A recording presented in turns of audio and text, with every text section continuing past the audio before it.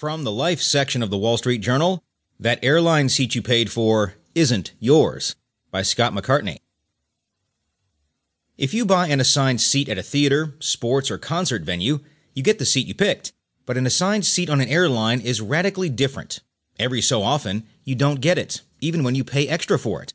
Premium seating fees guarantee nothing. It's happened to families who see their children reassigned rows away from their parents. It's happened to single travelers when